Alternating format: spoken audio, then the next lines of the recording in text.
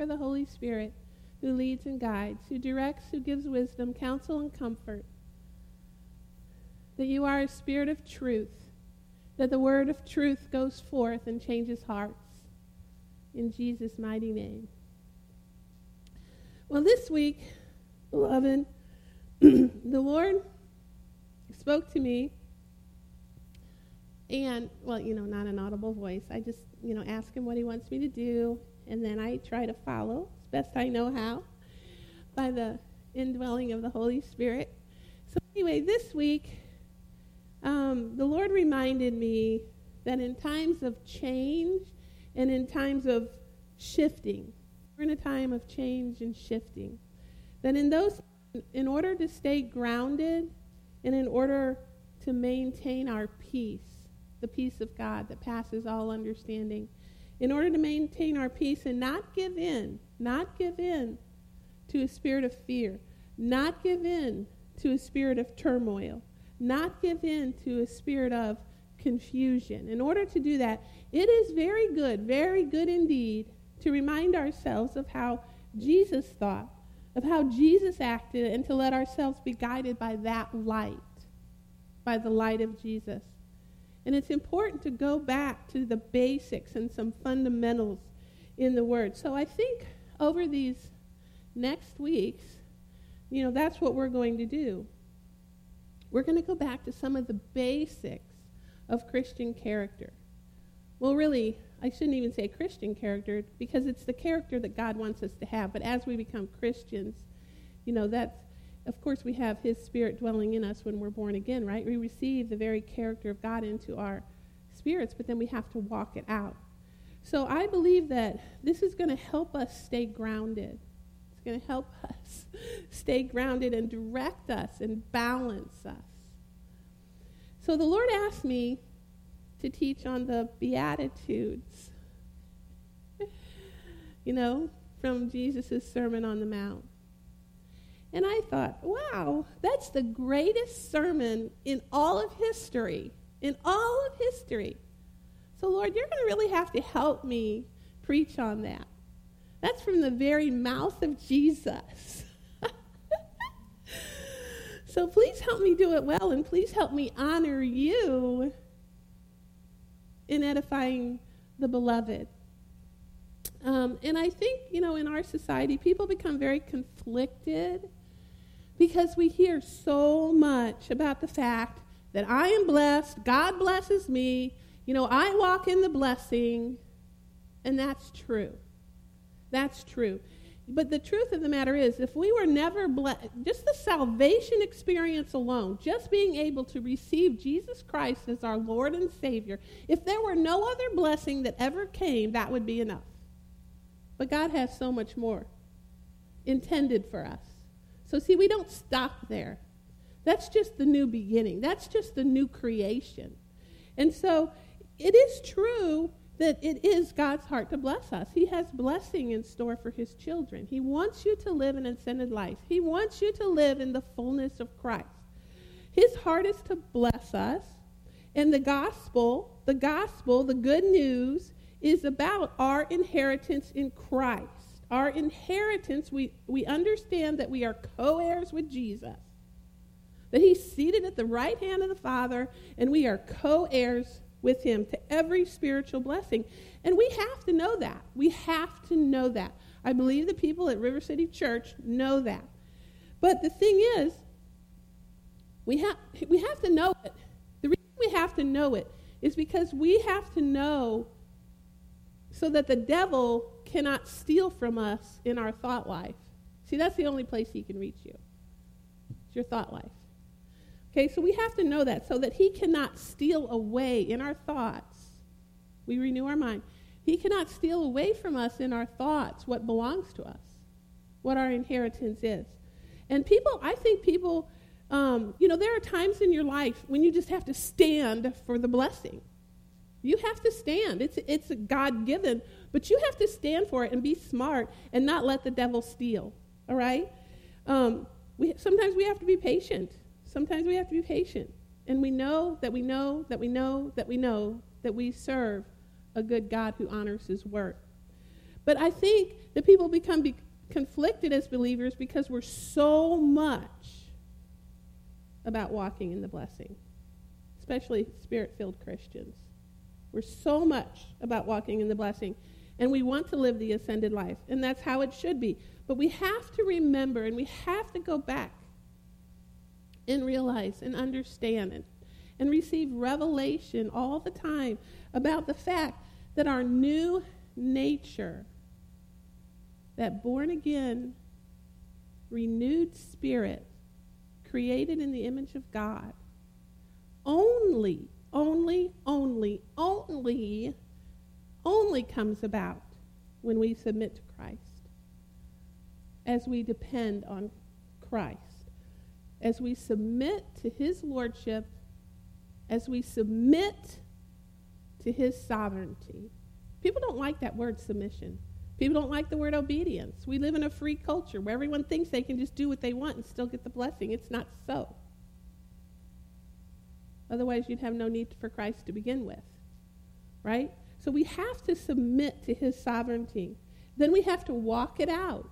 So we receive the new spirit, a new recreated spirit when we're born again, but then it's our responsibility to grow, to develop, to walk out according to his word. So we forget sometimes, or maybe we don't think about it, that we have to do things his way. We have to do things his way. Period. Whether you like it or not. Doesn't matter what you like sometimes in life. Honestly. So we have to do it his way. We have to understand his thoughts.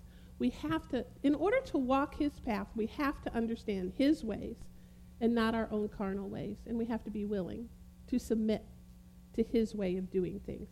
His way of laying hold of the blessing. See, in our minds, there's a way that a man thinks. There's a way that a person thinks. And unfortunately, we're so indoctrinated by social norms, emotions. This is the way the world does it. And if we're not careful, that's what we adopt, and we do that, and then the blessing isn't there, and then we blame God. No, that's your fault. I'm not trying to be mean. I'm trying to edify, because when we do it his way, it works. No ifs, ands, or buts. When we do it his way, it works. When we do it his way, we can't stop the blessing. So anyway, his thoughts are higher than our thoughts. His ways are better than our ways. And we might as well get that into our heads and into our spirits. Isaiah 55, 8 through 9. For my thoughts are not your thoughts. Neither are your ways my ways. See, that's what we got to get straight. That's when we want to do it one way. We want to seek the pleasure, or we want to, go after the dollar, and we want to do it this way because that's the way the world says to do it. And sometimes God has a lot of times, most of the time, he has a whole different way of doing it. And that's what we need to follow. His thoughts are divine. His thoughts are supernatural. His thoughts are more than enough. His thoughts are above all. He is above all. His thoughts are always peace. His thoughts are always light. His thoughts are always wisdom. So I want to tap into that. I want to tap into that. For my thoughts are not your thoughts. Neither are your ways my ways, declares the Lord. Verse 9. As the heavens are higher than the earth, so are my ways higher than your ways, and my thoughts than your thoughts. So since that's the case, and there is a divergence between the two, I want to go God's way. I want to do it God's way. If we don't follow after him in walking out the road to blessing, we shouldn't expect his results. That's stupidity. And see, here's the deal. Our carnal mind will always encourage us to be selfish. Our carnal mind will always encourage us to be self-centered. Our carnal mind will always encourage us to be self-seeking. seeking.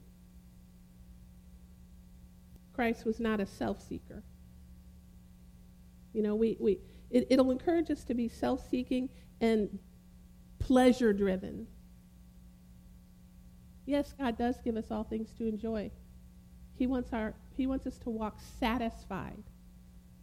But that's different than being pleasure-driven. When a person walks, nobody here at RCC, but when a person walks pleasure-driven, that will turn into rebellion.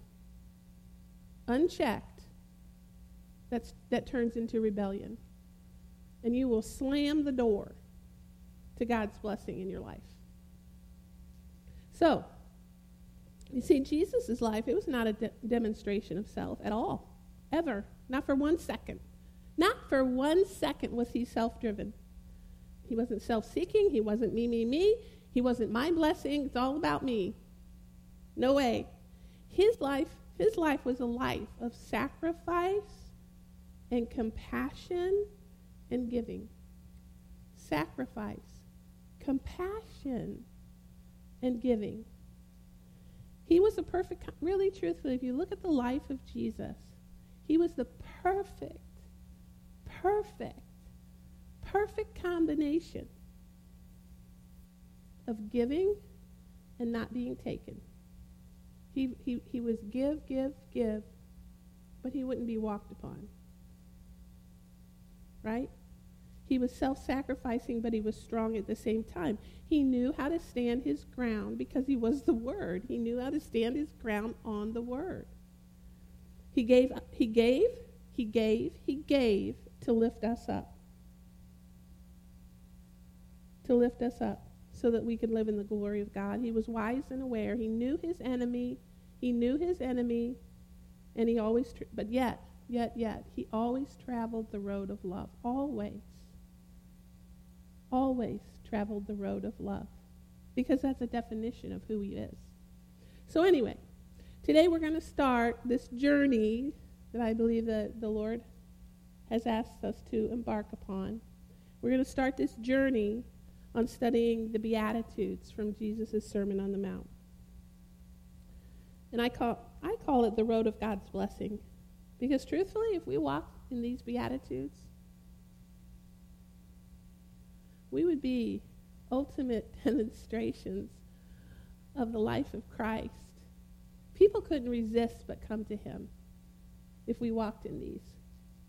So we're going to study these, and we're going to walk in these, and we're going to bring glory to God as we do it.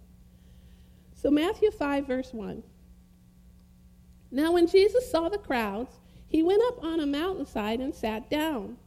His disciples came to him, and he began to teach them. He said,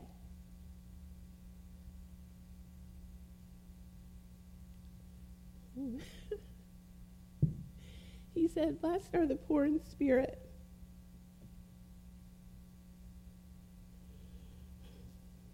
For theirs is the kingdom of heaven.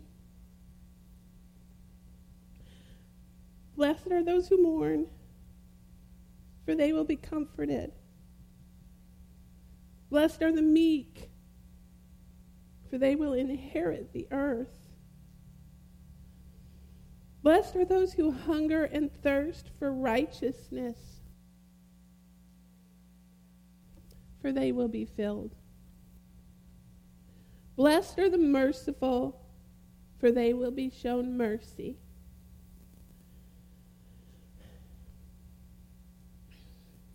Blessed are the pure in heart, for they will see God.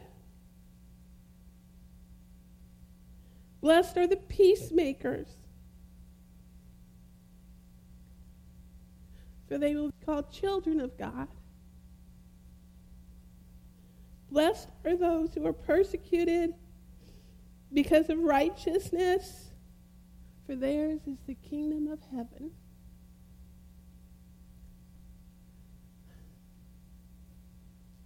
You see, it is God's heart for us to be blessed.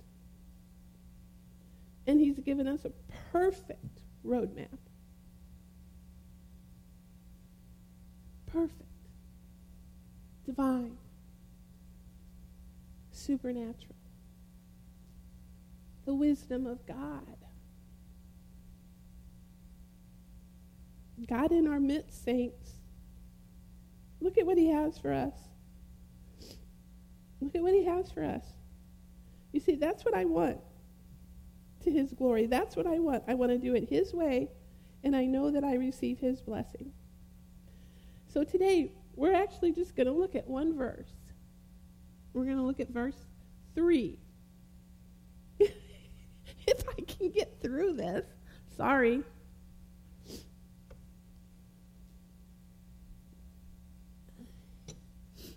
He's just so good. You know? He's just so good. He has a heart that is so full for us. So verse 3. Blessed are the poor in spirit, for theirs is the kingdom of heaven. So let's just think about what God's saying here. Jesus is telling us here that if I have a poor spirit, I will be blessed with the kingdom of heaven. I receive the kingdom of heaven here and now, not some other time. He says there's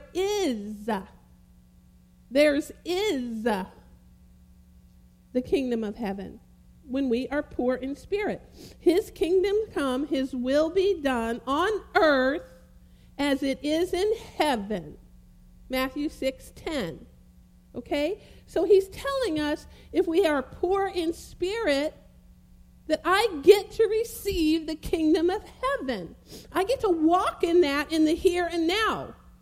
Wow. There's nothing missing there. There's nothing broken there. So, when we hear this, I'm not going to pass this up. I'm going to pay attention.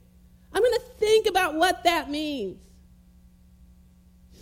So, as born-again believers, as spirit-filled believers, when we hear poor in spirit, I think our brains go tilt because we're so blessing-minded. I'm blessed beyond measure. That's true. That's true. That's true. But I think when we first hear this, poor in spirit, our brains go tilt because we know that when we receive Jesus Christ as our Lord and Savior, we no longer have a poor spirit in the way in which the world thinks about that, right? It couldn't be. That would not be, if that meant the way the world thinks about that word, poor, it couldn't be because it would conflict with so many scriptures. So we need to reconcile the scriptures. We need to understand what that really means because, we receive Jesus. We have a recreated spirit. That's not a poor spirit. We've received a recreated spirit. How can we reconcile those two thoughts? So our newly created spirit only comes about, only when we submit to Christ. When we submit to Christ. When we accept his ways and his thoughts. When we become completely dependent on him. We receive the reborn spirit. We receive the character of God. The old things are passed away and the new has come. 2 Corinthians 5:17. Therefore, if anyone is in Christ, the new creation has come, the old has gone, the new is here. So we need to understand what the word poor means there. Poor in spirit. Poor in spirit. It does not mean poverty-stricken. It does not mean lacking. It does not mean being without. It does not mean not being regenerated. It does not mean poor or lacking in any way. It couldn't. It couldn't. When we receive every spiritual blessing in Christ, seated at the right hand of the Father, Ephesians 1:3. Praise be to God and Father of our Lord Jesus Christ, who has blessed us in the heavenly realms with every spiritual blessing in Christ. So when we're spiritually blessed, we can't be spiritually poor. the way the carnal world thinks about that. So we need to understand what poor is. So what does poor mean? Well, if you go back to the Greek, it means humble. It means humble or contrite. Humble or contrite. So what does humble mean? I made a PowerPoint. Miracles. Humble. It means submissive. There's that word again. I think the Lord's trying to tell us something. Submissive. It means opposed to the proud. Opposed to the haughty. Opposed to the arrogant or the assuming. It means to be opposed to those things in our lives. Okay? That doesn't mean when you're submissive, that doesn't mean you're a doormat, because it's submission to Christ. Submission to Christ. So, my definition, I was really, thinking about this. So my definition of humble means having a deep sense of the worthiness of God as opposed to the worthiness of self. Having a deep sense of the worthiness of God. Can we just stop and think about that, saints? God, you are so worthy. You are so worthy. You see, I was a sinner. I was in the world. You are so worthy. You came. You sent your first begotten Son, Jesus Christ, to be murdered, to be tormented beyond all belief, to be totally disfigured, to take on every sin that the world could ever experience. Yet you were without sin. And then you look at me and you did that for me. You did that for me. When you knew that I wasn't worthy. You could never do enough work, saints, to be worthy. But he gives us a gift. He makes us worthy. He makes us the righteousness of God in Christ. What a good God. What a loving Father.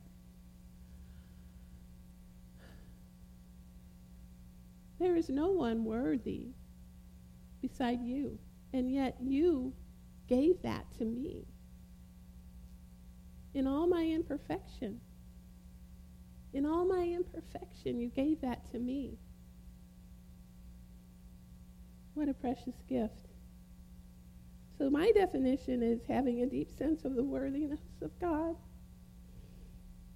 as opposed to the worthiness of self. And then we allow that appreciation. We allow that gift, that love gift, to move us,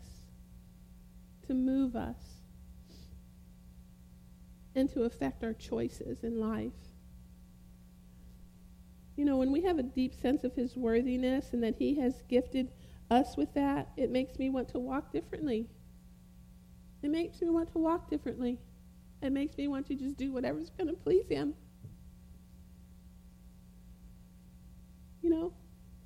We all slip up sometimes, but it just makes me want to just do what's going to please our Lord, our Father.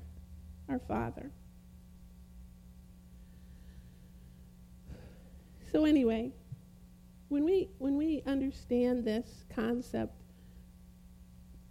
it would require us to have a deep sense of understanding the price that Christ really paid for each and every one of us, whether we love him now or not. In our sin state, he paid a deep price so that we could come into redemption and reconciliation with him and receive the Holy Spirit to lead and guide us. We need to understand. This helps us to understand that he paid a price to cleanse our souls so that we could stand as the righteousness of God in Christ. Holy, blameless. That's what he's gifted that to every believer. Holy and blameless before him. In our own right, we can't say that we're holy and blameless. But in Christ, he sees us through the blood. God sees us through the blood. He makes us holy and blameless. Thank you, Lord. Thank you, Lord. It's an understanding of our broken state, our sin state prior to receiving Christ, to coming to Christ. That in and of ourselves we were nothing, we never could be, never would be, never were. And yet, by the blood shed, he brings us into communion and union. You know, light doesn't have anything to do with darkness. And so he brings us into the light and the love of his fellowship with him. Communion, unity. Hallelujah. Thank you, Lord. Thank you, Lord. So this pouring Spirit would mean that we would come to an understanding of our new state. We come to an understanding of our new state and the gift that was given to us only because of Christ, only because of his heart of love for us, only because of his sacrifice.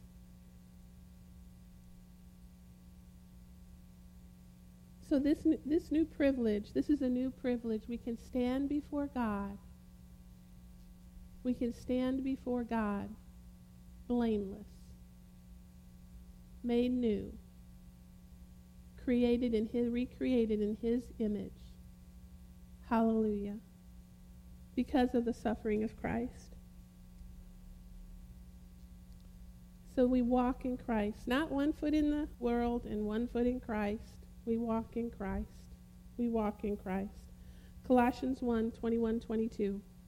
Once you were alienated from God and were enemies in your minds because of your evil behavior.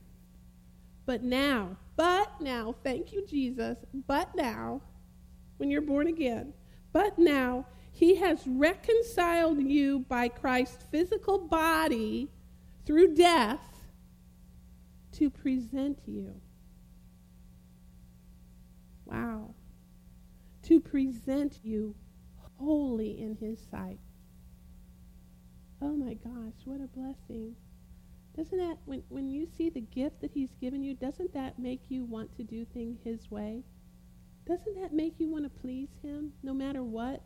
Whatever you might think the sacrifice is here on earth that you're having to give up, it's nothing. It's like filthy rags. It's like, you know what I'm saying? Oh, look what he's given us. Present you. You have been presented holy in his sight, without blemish and free from accusation. He's not even going to let the devil accuse you before him. Do you get that? The devil is your accuser. He hates your soul. In Christ, the Father is not even going to let the devil accuse you. It's under the blood. When you repent, when you come to him, it doesn't mean you're not going to make mistakes. But this is his gift. This is who you are. Holy in his sight, without blameless, free from accusation. Being poor in spirit means we understand this gift.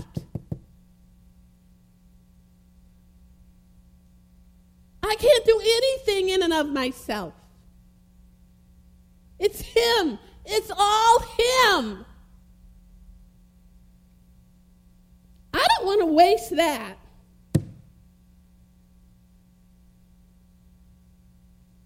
On living a double life. I don't want to waste that. I'm not going to waste that. I'm not going to be tempted by the things of this world and say, that looks really good right now. How can we waste this? I'm going to recognize. I'm going to think about that.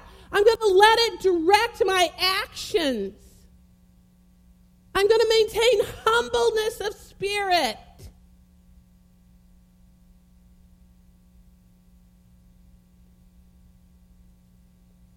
I'm not going to live 1 foot in the kingdom and 1 foot in the world. I'm in hook, line, and sinker. Regardless of the sacrifice that I think it makes on this world, because any sacrifice that you make in this world in the carnal is nothing compared to what Christ did for you and me. It's nothing. It just brings misery when we don't do it his way anyway. You see, he only has good for us. He only has blessing for us. But he loves us so much that he doesn't want us to get caught in the foils of sin.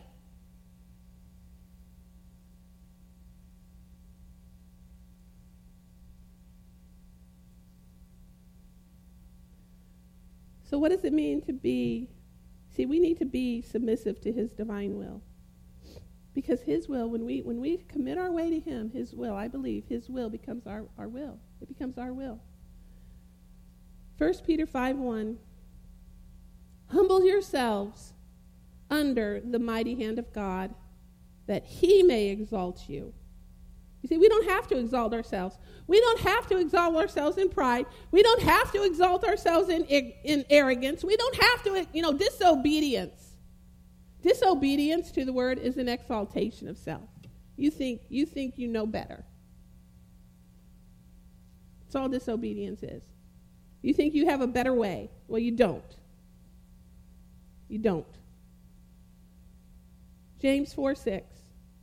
God resisteth the proud, but he gives grace to the humble. Thank you, Lord. You see, we can't be arrogant in our own selves, in our own works, thinking that it's all about me, we did it. We have to realize, like Isaiah 26:12 says, Isaiah 26:12 says, all that we have accomplished, you, Lord, have done for us. All that we have accomplished, you, Lord, have done for us.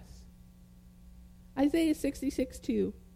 These are the ones I look on with favor, those who are humble and contrite in spirit, and who tremble at my word. Wow, I want to do that. I want to be humble. I want to be contrite. I want to tremble at his word. His word is supreme in our lives. Your word is first place in my life, Lord. I will do your word no matter what it takes. When it disagrees with what I want to do, I'm going to choose you. I'm going to choose your word. I'm going to say, you know what? I don't know it all. You do. And that's the pleasure of living in the love of God. We don't have to know it all. We can just follow him. Because he loves us so much. There's no one here on earth that loves you that much. I like to be able to follow. I think it's great. Because then I don't have to look down the road and look at every little in and out and every little, crossed T and dotted I and figure it out. I just say, okay, what's the word tell me to do here? Thank you, God. Thank you, Father. The word says that he counsels us with a loving eye upon us. Whether we go to the left or the right, he says, this is the way, walk in it. Hallelujah. Okay, so let's go to contrite. What does contrite mean? Contrite means penitent. It means repentant. Penitent, repentant. This doesn't mean that you're self-abasing. This doesn't mean that you think you're, a crawling worm. This doesn't mean that you think you're a worthless sinner, because you take what you've understood about what he's done for you and how he has brought you into communion with him. You take that. Contrite or penitent means to have a heart that wants to turn away from that which displeases him. That's what it means. It means to turn one's heart. To turn one's heart. It means you understand that you're weak in certain areas. You understand that you have limitations in the carnal. You understand your faults. But you look at all of it in the light of Christ and what Christ has won for you and what Christ has given us.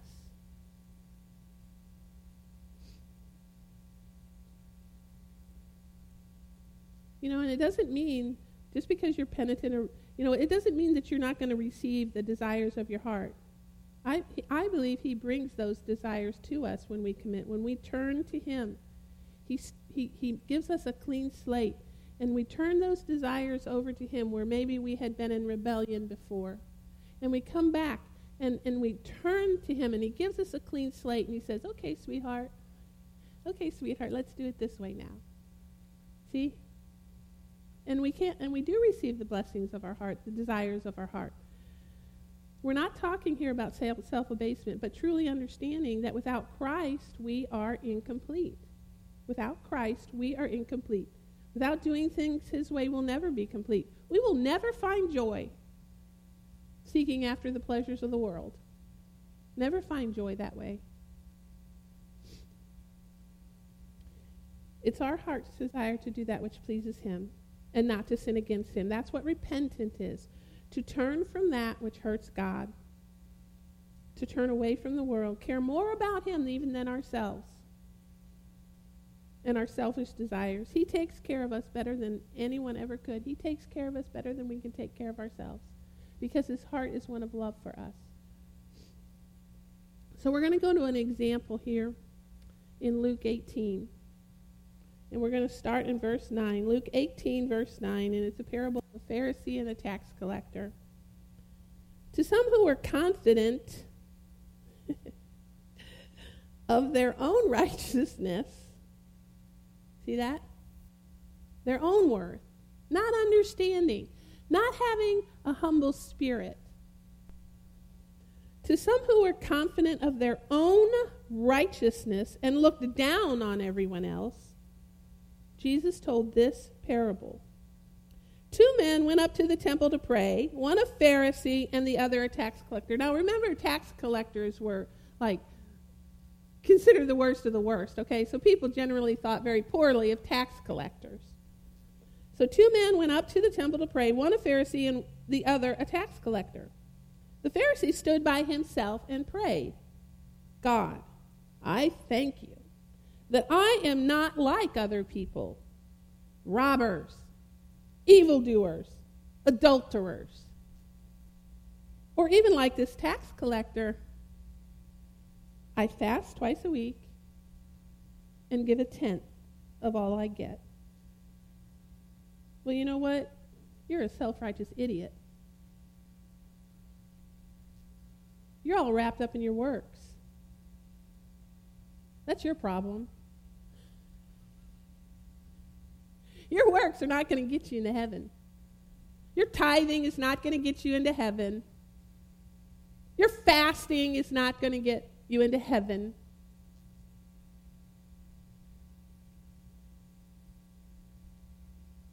Calling upon the name of the Lord Jesus Christ is the only thing that does that. Your good works are not going to earn you a spot in heaven. And once you get saved, your bad works aren't going to keep you. Aren't going to keep you out. Should have finished that sentence. I fast twice a week and I give 1/10 of all I get. You see, this heart here, this is not a humble spirit. This is not a poor spirit. This is not a heart desiring to please God whatsoever. This is someone just going through the motions. But he has a heart of pride. He has a heart of arrogance. He has a judgmental spirit. A judgmental spirit. Nobody else's sin is worse than our own. Sin is sin. So get the plank out of your eye. Right? And this man is full of self. righteousness, not the righteousness of God in Christ. Thank you, Lord. Thank you, Lord, that you have made me righteous in you through the blood of Jesus. But the tax collector stood at a distance. He would not even look up to heaven, but he beat his breast and said, God, have mercy on me, a sinner.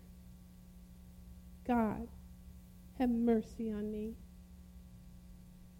Have mercy on me. See, he understood his lost state without the Lord. He understood that. He understands. He gets it. But he also understands God's mercy, God's forgiveness. He comes and he says, have mercy. That's a repentant heart. That's a humble heart.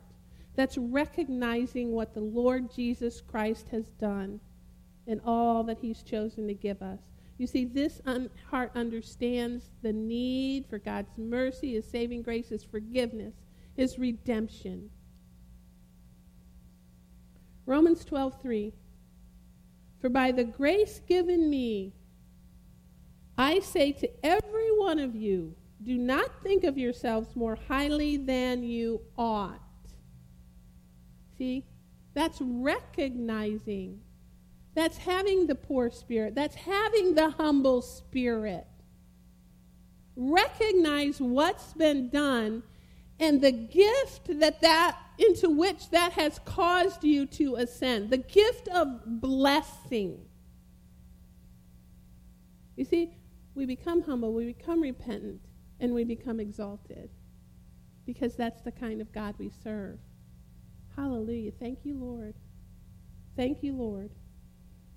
But rather, think of yourself with sober judgment. In other words, rightly think of ourselves. Rightly think of ourselves in view of what Christ has done. In accordance with the faith of God, with the faith God has distributed to each of you. So you see, God has made us co-heirs with Christ. We do it his way, you see? We become humble and contrite in spirit. And it says, at that point, it says, blessed are the poor in spirit, for theirs is the kingdom of heaven here on earth. This is Jesus talking in verse 14. I tell you that this man, rather than the other, rather than the Pharisee, rather than the one who's supposed to know it all, right, went home justified before God. For all those who exalt themselves will be humbled, and all those who humble themselves will be exalted. You see, self is the road to destruction. Is that too strong? Well, it shouldn't be. We shouldn't see that as too strong, because when we recognize that self is the road to destruction, it makes us aware. It wakes us up. We come back into God's way of doing things, and he exalts us. We humble ourselves. What are you humbling yourself to? The mighty hand of God, which is the hand of love, which is the hand of goodness. He has goodness for you. He has plans to help you, not to harm you. Plans for hope and a future. Those are his plans for you. So I want to humble myself under him. And what does it say? What is he giving me when I humble myself under him? When I do things his way? When I understand that his thoughts are greater than my thoughts, and I want to receive his thoughts, and I want to grow in his character. What do I receive? The kingdom of heaven. The kingdom of heaven. The kingdom of heaven. Praise you, Father. Humbling ourselves under your hand. I want to humble myself under your hand, under your discipline, under your love, allowing you to show me where I'm in error and move me into this ascended life.